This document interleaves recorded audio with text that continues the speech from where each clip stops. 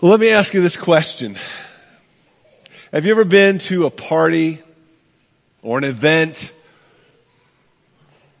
and you're there and you notice someone and you are pretty sure they weren't invited? It might be a wedding and it's a former boyfriend or girlfriend of the bride or groom. Awkward. Right? And what makes matters worse is maybe they start doing something, behaving in such a way that calls attention to them. And, no one wants to make a scene. Here in Minnesota, we're Minnesota nice, right? But we know someone needs to address this situation. And so today we're going to be looking at a passage where Jesus does exactly that.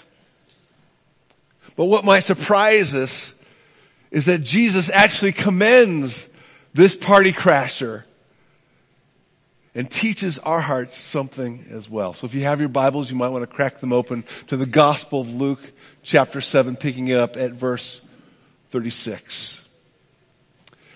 But before we get into God's Word, would you just allow me to pray for God to open our hearts today to what He has for us.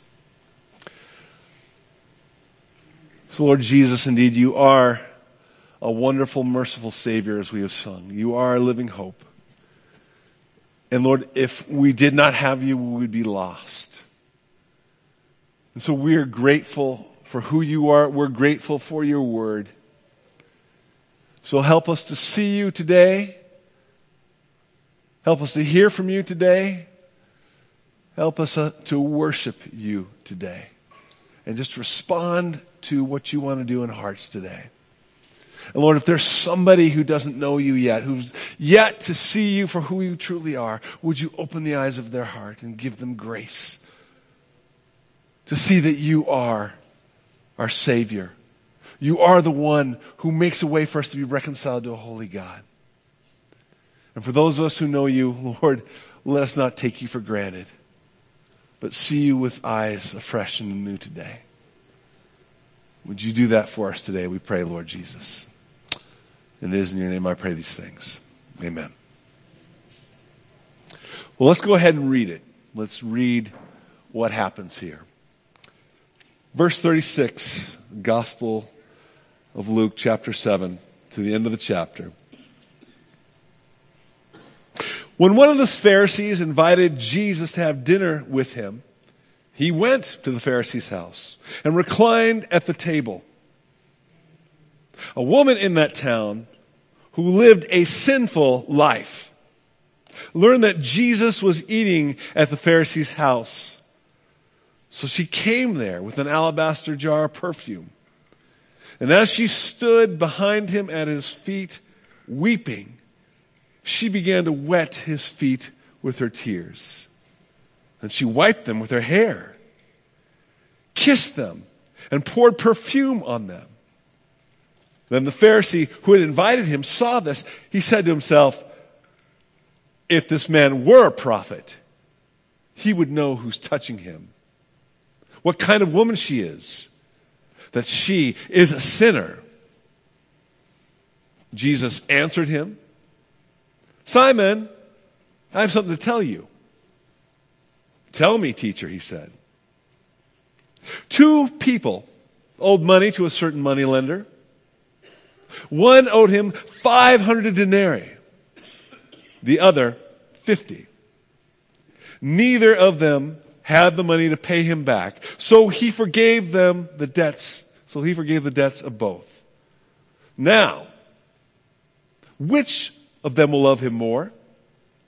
Simon replied, I suppose the one who had the bigger debt forgiven. You have judged correctly, Jesus said. Then he turned toward the woman and said to Simon, do you see this woman? I came into your house. You did not give me any water for my feet, but she wet my feet with her tears and wiped them with her hair. You did not give me a kiss, but this woman, from the time I entered, has not stopped kissing my feet.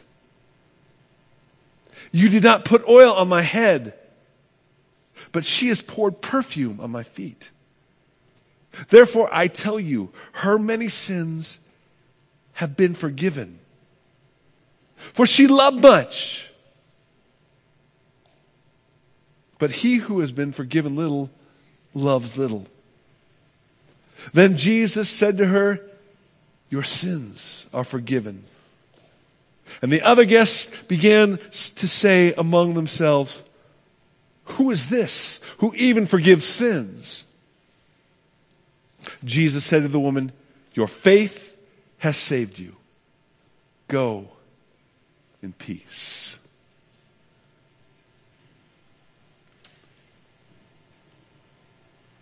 Doesn't this passage speak to us today? I don't know about you, but as I look at this is one of the most beautiful expressions of love and grace Jesus does in his earthly ministry. This passage is just dripping with the gospel. And folks, let me tell you, I've been excited to preach it. Because I'm excited how Jesus reveals himself as a Savior. So let's unpack this episode here. We've been going through the Gospel of Luke.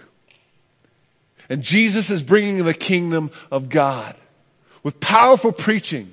Back in chapter 6, Jesus preaches what I call the Sermon on the Plain. Similar to the Sermon on the Mount. I think they're two different episodes. We can disagree. We'll talk about it later, Berean pastors, all right? But here's the deal. Jesus is painting what the kingdom of God looks like. And he's backing it up with powerful demonstrations of people being healed. We get to chapter 7 here. Jesus speaks the word at the request of a centurion, and a servant is healed. He ends up going to a city called Nain, runs into a funeral.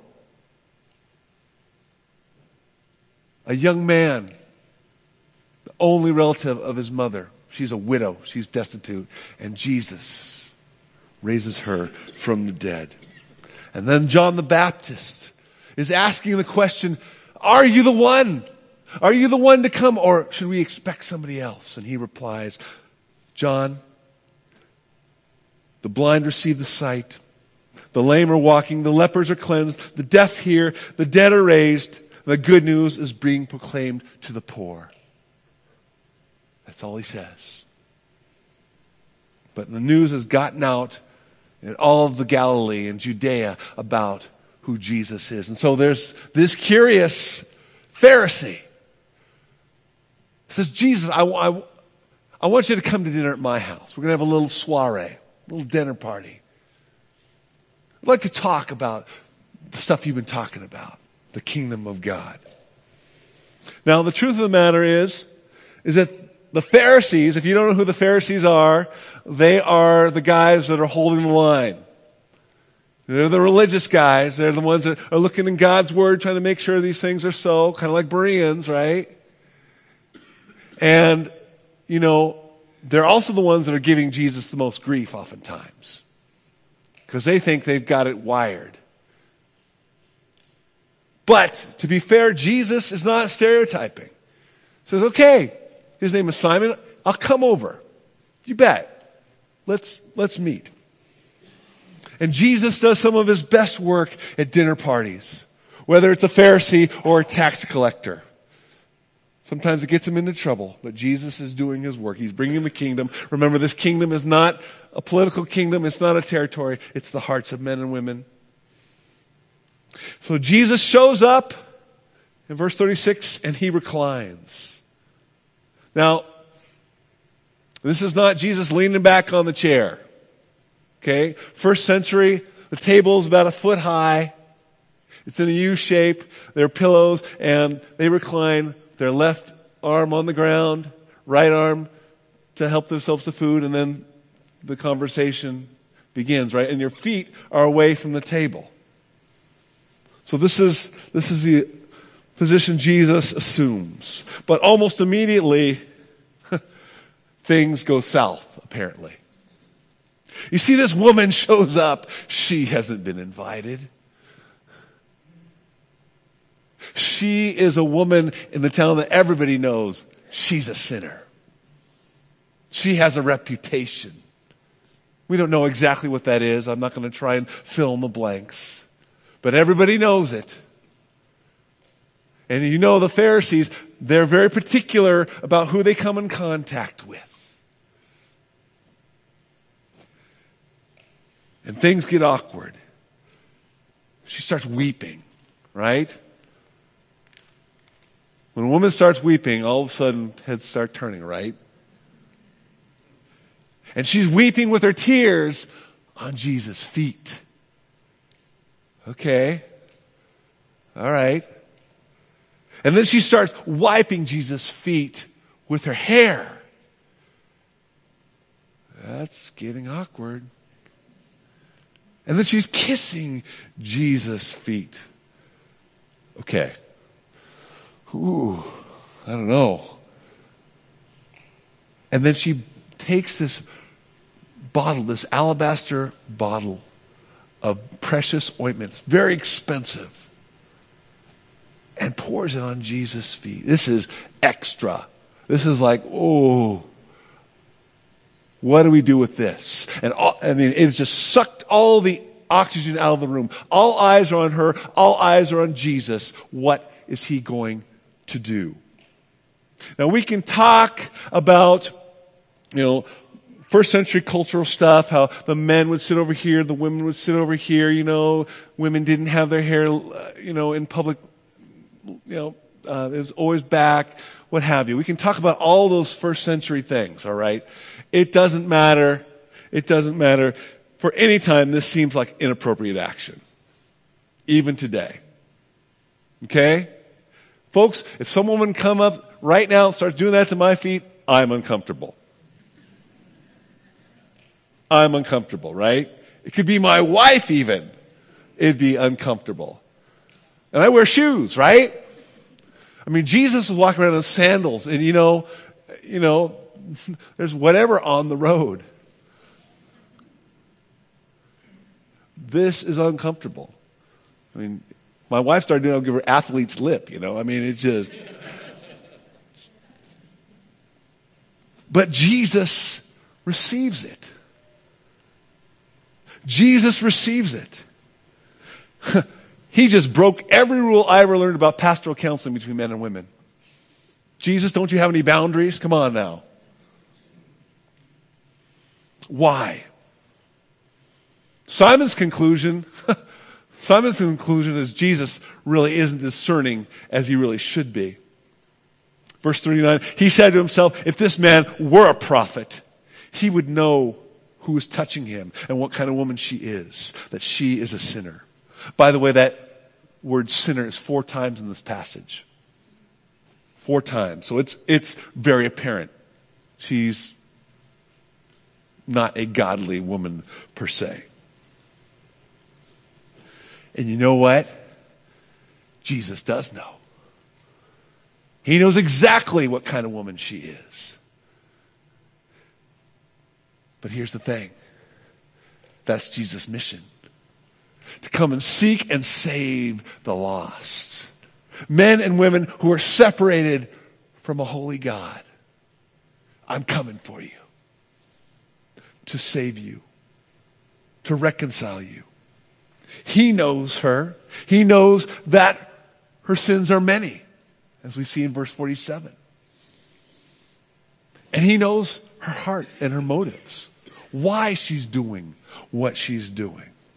You know what's amazing about what happens in the Gospel of Luke, and really all the Gospels? The Pharisees are so concerned about what they touch and becoming unclean. You know what's amazing about Jesus? Is everything he touches becomes clean. A leper. Jesus, you can make me clean. I am willing. And he touches the leper. A tax collector named Levi or Matthew, repurposed from an instrument of the Roman Empire to an instrument of God. Back to the widow of Nain. Jesus reaches out and touches this casket, this bier. Would make a regular Jew unclean, but he raises him from the dead and makes it clean. That's what Jesus does.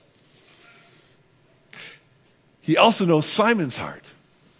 He knows what he's thinking. The scripture says, he said to himself. Jesus has this really irritating ability to say, I know what you're thinking. Right? And this is a teachable moment.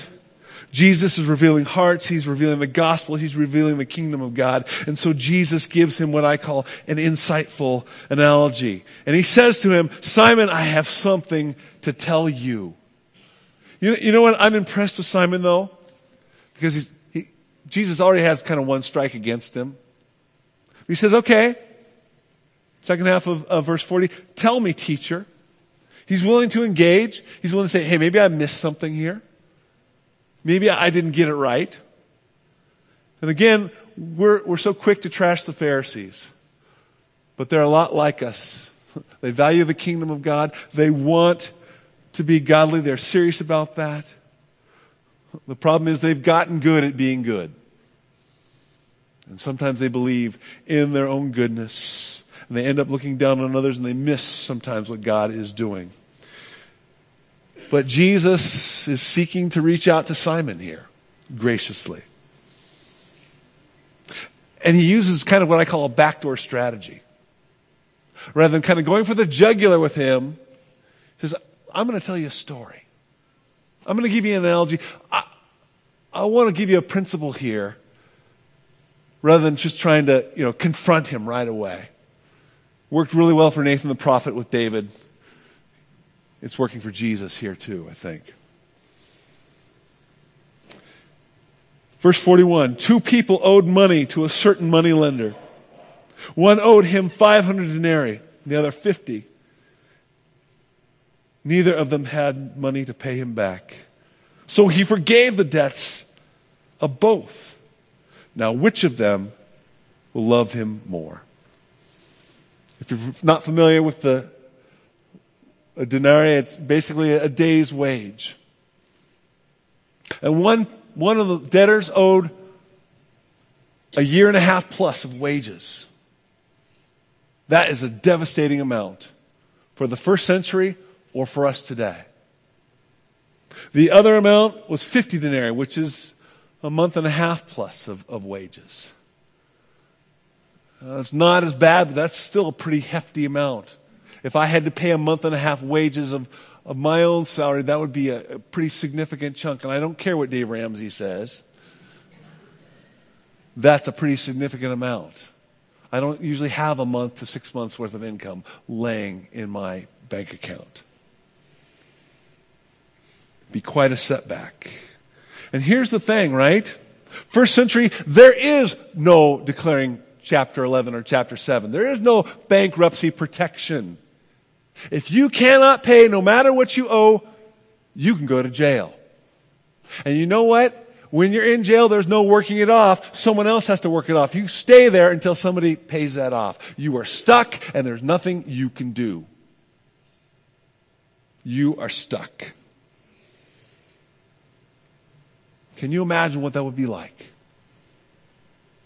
Have this crushing blow of this devastating amount of money, and you're stuck, and there's nothing you could do.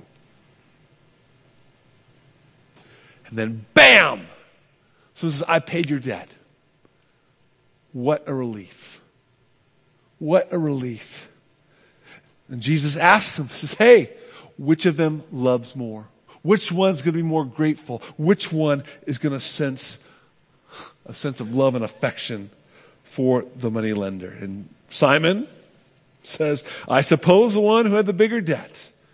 Jesus says, yeah, you got it right, buddy. You're right. We're tracking. We're tracking. So now, with this understanding, I'm going to give you, in love, some internal application. Verse 44. Then he turned to the woman and said to Simon, do you see this woman?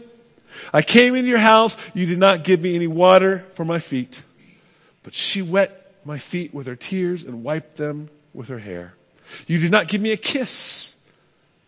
But this woman, from the time I entered, has not stopped kissing my feet. You did not put oil on my head, but she has poured perfume on my feet. Hey, Simon, let's talk about how you received me. Your hospitality, if you will. Compared to this woman, you didn't give me any water for my dusty feet. You know I've been traveling from here to there. But she washed her feet with my tears, with her tears. Tears of repentance, of gratitude, that this really is good news, that she's forgiven, and that she could be restored. And then she wipes Jesus' feet with her hair, which is a sign of glory of her femininity. She gives her glory to Jesus, if you will. You didn't give me a kiss. Now, guys, we're not in the habit of kissing each other these days, right? I get that. But, in that time it was a sign of friendship, a sign of love between men. There's no greeting like that. But this woman has not stopped kissing my feet. Not my cheek, my feet.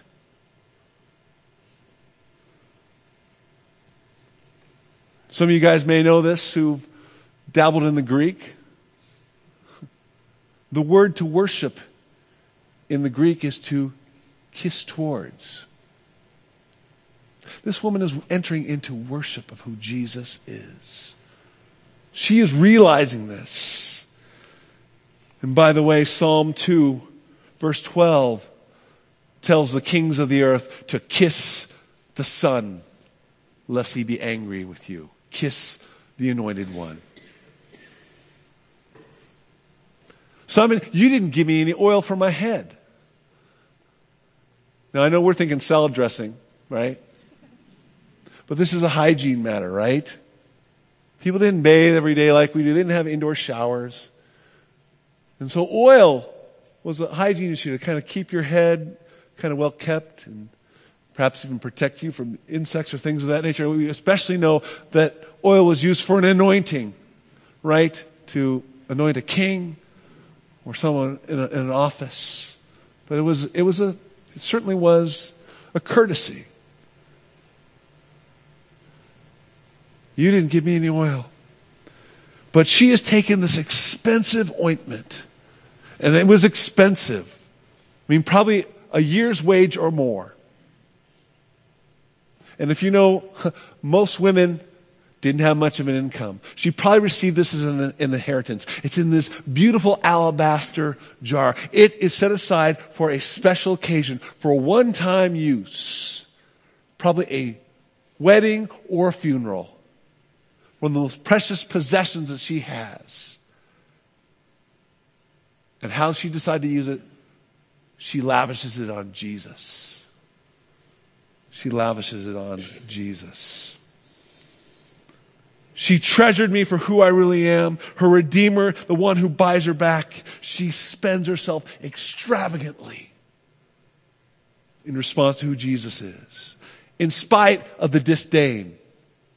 She knows what these men think of her. She knows they're giving her the stink eye. Nevertheless, she's got to get to Jesus and lavish herself on him in response to all that he is. Here's the deal, Simon. You kind of treat me like a ham sandwich.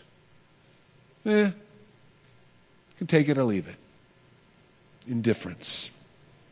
But looking for fault. I'm looking for chinks in the armor. It says in verse 47, therefore I tell you, her sins, her many sins have been forgiven, for she loved much.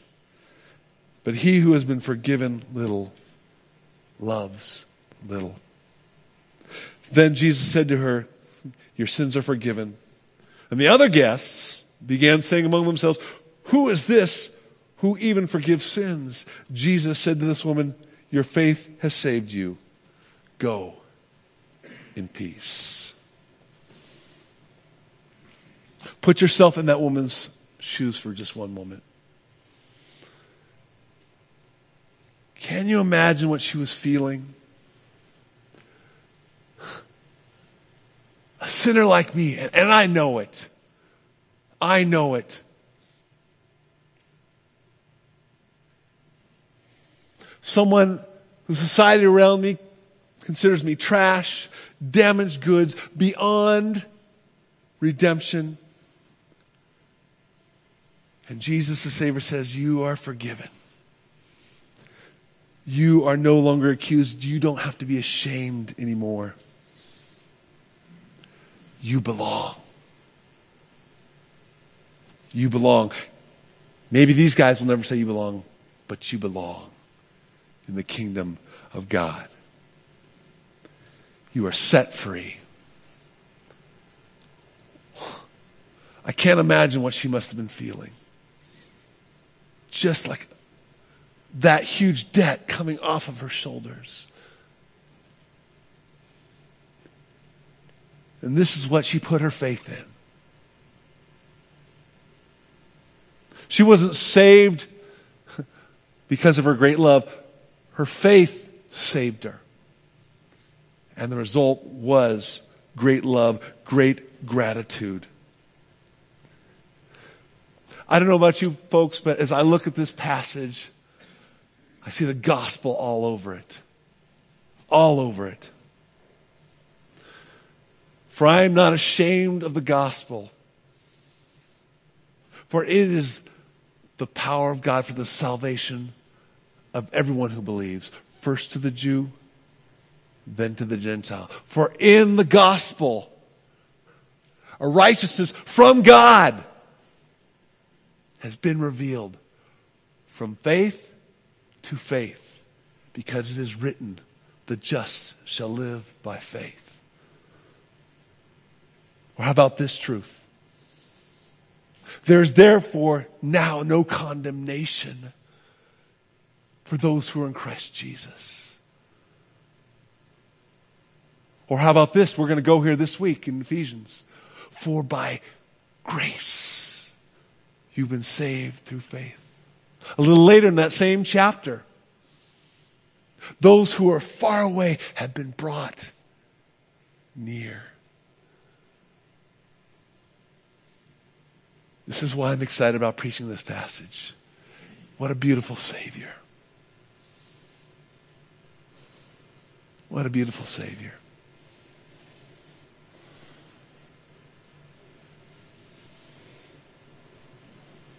Who is this who even forgives sins? It's Jesus. The Son of God, the Son of Man, the God-man, who will go to the cross willingly. It's an unjust punishment, but you know what, folks? He's not a victim. He willingly goes for you, for me.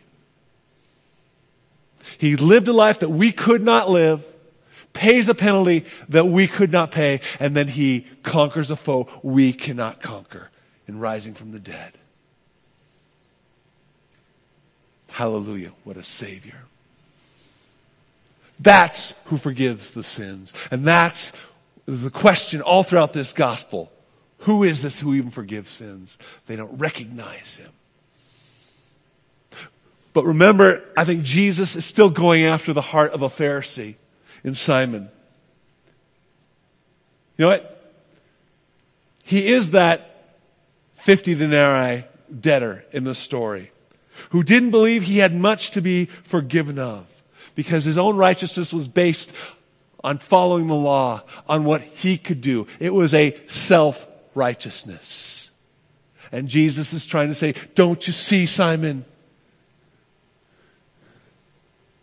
You may not owe the 500 denarii, but you're still stuck. In human terms, you may not owe as much as the other person, but you're still an eternal debtor to a holy God. Don't you get it, Simon? Don't you get it? And my friend, if you are banking on your own performance, Jesus is saying, don't you get it? Not because he hates you, but because he loves you. He says, I've come to pay that debt because you can't. I've come to pay that debt because you can't. And it's amazing because God uses the weak things to shame the strong, right? Really, this woman becomes the example of what is the right response to the Savior versus the self-righteous, religious guy. She's the example of faith, love, and gratitude. If Simon really realizes this, who Jesus is, if he really realizes his sin, he would respond to him differently.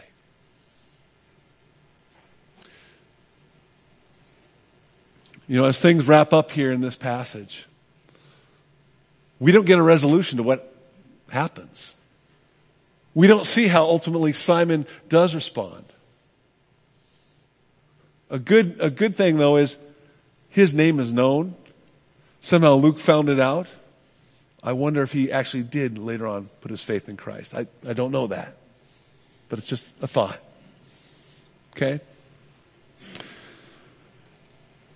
But the question is, I think Luke leaves it there because he's not asking the question, how did Simon respond? I think he's asking the question, how will you respond? How will I respond?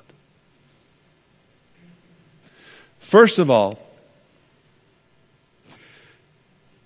we need to understand that this is why Jesus came. Again, this whole interaction is a microcosm of the gospel. Jesus has not gone to the cross yet. He's not risen from the dead, but he's going to. That's what's going to happen. He did not come to be a great teacher, a great example. He came to be the Savior. He didn't come to just add a little, put us over the top. He came to pay the debt in full. We are the debtors in this story. Whether your debt is huge or whether it's not as huge, we're all stuck in debt and can do nothing about it until someone comes and pays that debt. And this is what Jesus came to do. Again, hallelujah, what a Savior. He has graciously come for us. But God has no grandchildren. We have to, each one of us, accept what he's done. To as many received him, to those who believe in his name, to them he gave the right to become the children of God. So each one of us need to respond to the Savior. Second of all, and I think this is for us, so many of us who've been following Jesus for years, I want to ask you this question, and I'm asking myself the same question, folks. Is the gospel still good news to you? Are you still amazed by grace?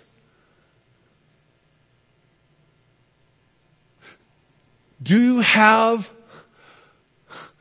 the same sense of need for him as for when the first time you put your faith in him? Do you love him much? Are you overwhelmed by that? And I get it. It goes in ebbs and flows. But are we constantly preaching the gospel to our own hearts? Constantly saying, Jesus, I love you. And those moments where I'm just kind of, change my cold heart. Make me once again grateful, in love with you. That's my prayer for myself. The good news will continue to be good news to me.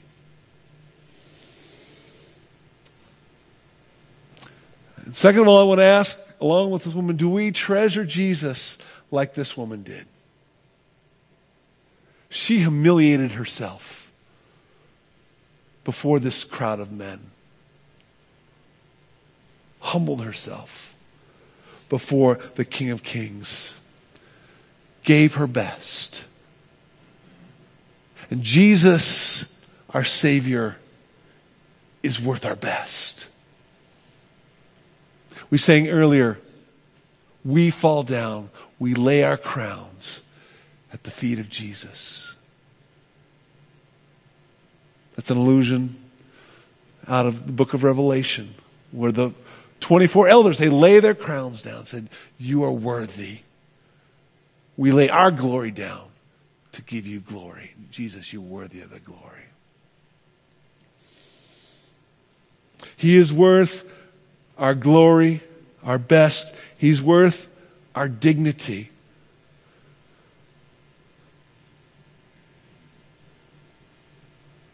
She was willing to be undignified before these men to give glory, to kiss towards the Son. It's not popular to follow Jesus today in this culture. It looks like weakness and all the other names they want to call it.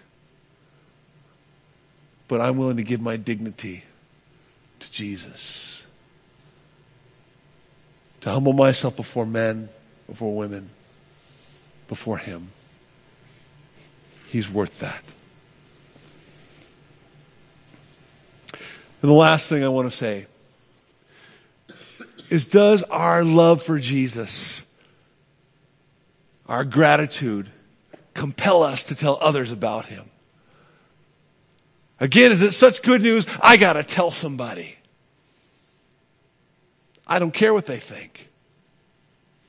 That doesn't mean you're completely insensitive, but it means you don't care how they view you after you've shared about Jesus. And if Jesus is a Savior for all, if all are invited to the party, who are we excluding? Who are we excluding by whatever? That person, a little rough around the edges there. I'm not sure I can share Jesus with that person. They're not like me. Not sure I can share Jesus with that person. I don't like that person. Not sure I can share Jesus with that person.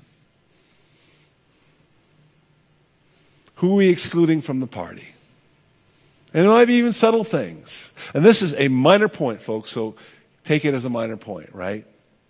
But at one point, I grew up in the church, coat and tie, right? And there came a point in one of the places I was serving where we stopped wearing a coat and tie. Not because we didn't understand that we were coming before the King of Kings, but because we did not want to put a barrier in front of somebody who would say, I don't have the clothes to come to church. That is frosting. God looks at the heart. And so the churches I've served in, it's business casual. I'm not wearing a t-shirt that says this bud's for you. Right? But you know what? We're trying to make Jesus accessible and get unessentials out of the way. Are some of the things we're doing unknowingly cutting people out? We can look to the Holy Spirit to reveal those things and remove them if we need to. But again, my main message today, folks, is we have a beautiful Savior who has come to seek us and draw us to Himself. And I hope that you see His beauty. I hope you view Him with gratitude for what He's done in your life. But I hope also that that is such good news that you can't help but want to take it to others. We are evangelicals. We're good newsies, right? We got a message to take out to a world that so desperately needs it. And we have a beautiful Savior to show them. I pray that we love Him so deeply that we can't help but share Him. Let me pray for us, and then Alex, will you come and close us, the worship team? Lord Jesus, I just thank you for this episode in your life. How you reached down and showed this woman who thought she was damaged goods, thought she was not worthy, and she wasn't, Lord. But you have come and given her your worthiness. Thank you that there's no one who's beyond your reach. No heart that's so hard that you can't soften. Because you are the living God who spoke creation into being and can certainly draw anyone to yourself whom you choose, Lord. And those for us who, by comparison, maybe we don't have a record of sin that is quite as bad in our own eyes. But Lord, would you make us grateful? Would you remind us you are a wonderful Savior and that we have received amazing grace? And that we have a message to take to a world that so desperately needs it. And Jesus, I worship you because you are an amazing Savior. And you are our Master and our King. We want to give you, Lord, our best, our glory, and all that we are to you. Finding that you have clothed us with yourself. And we receive your glory. And Lord Jesus, it's in your name I pray these things. Amen. Would you stand as we respond in worship?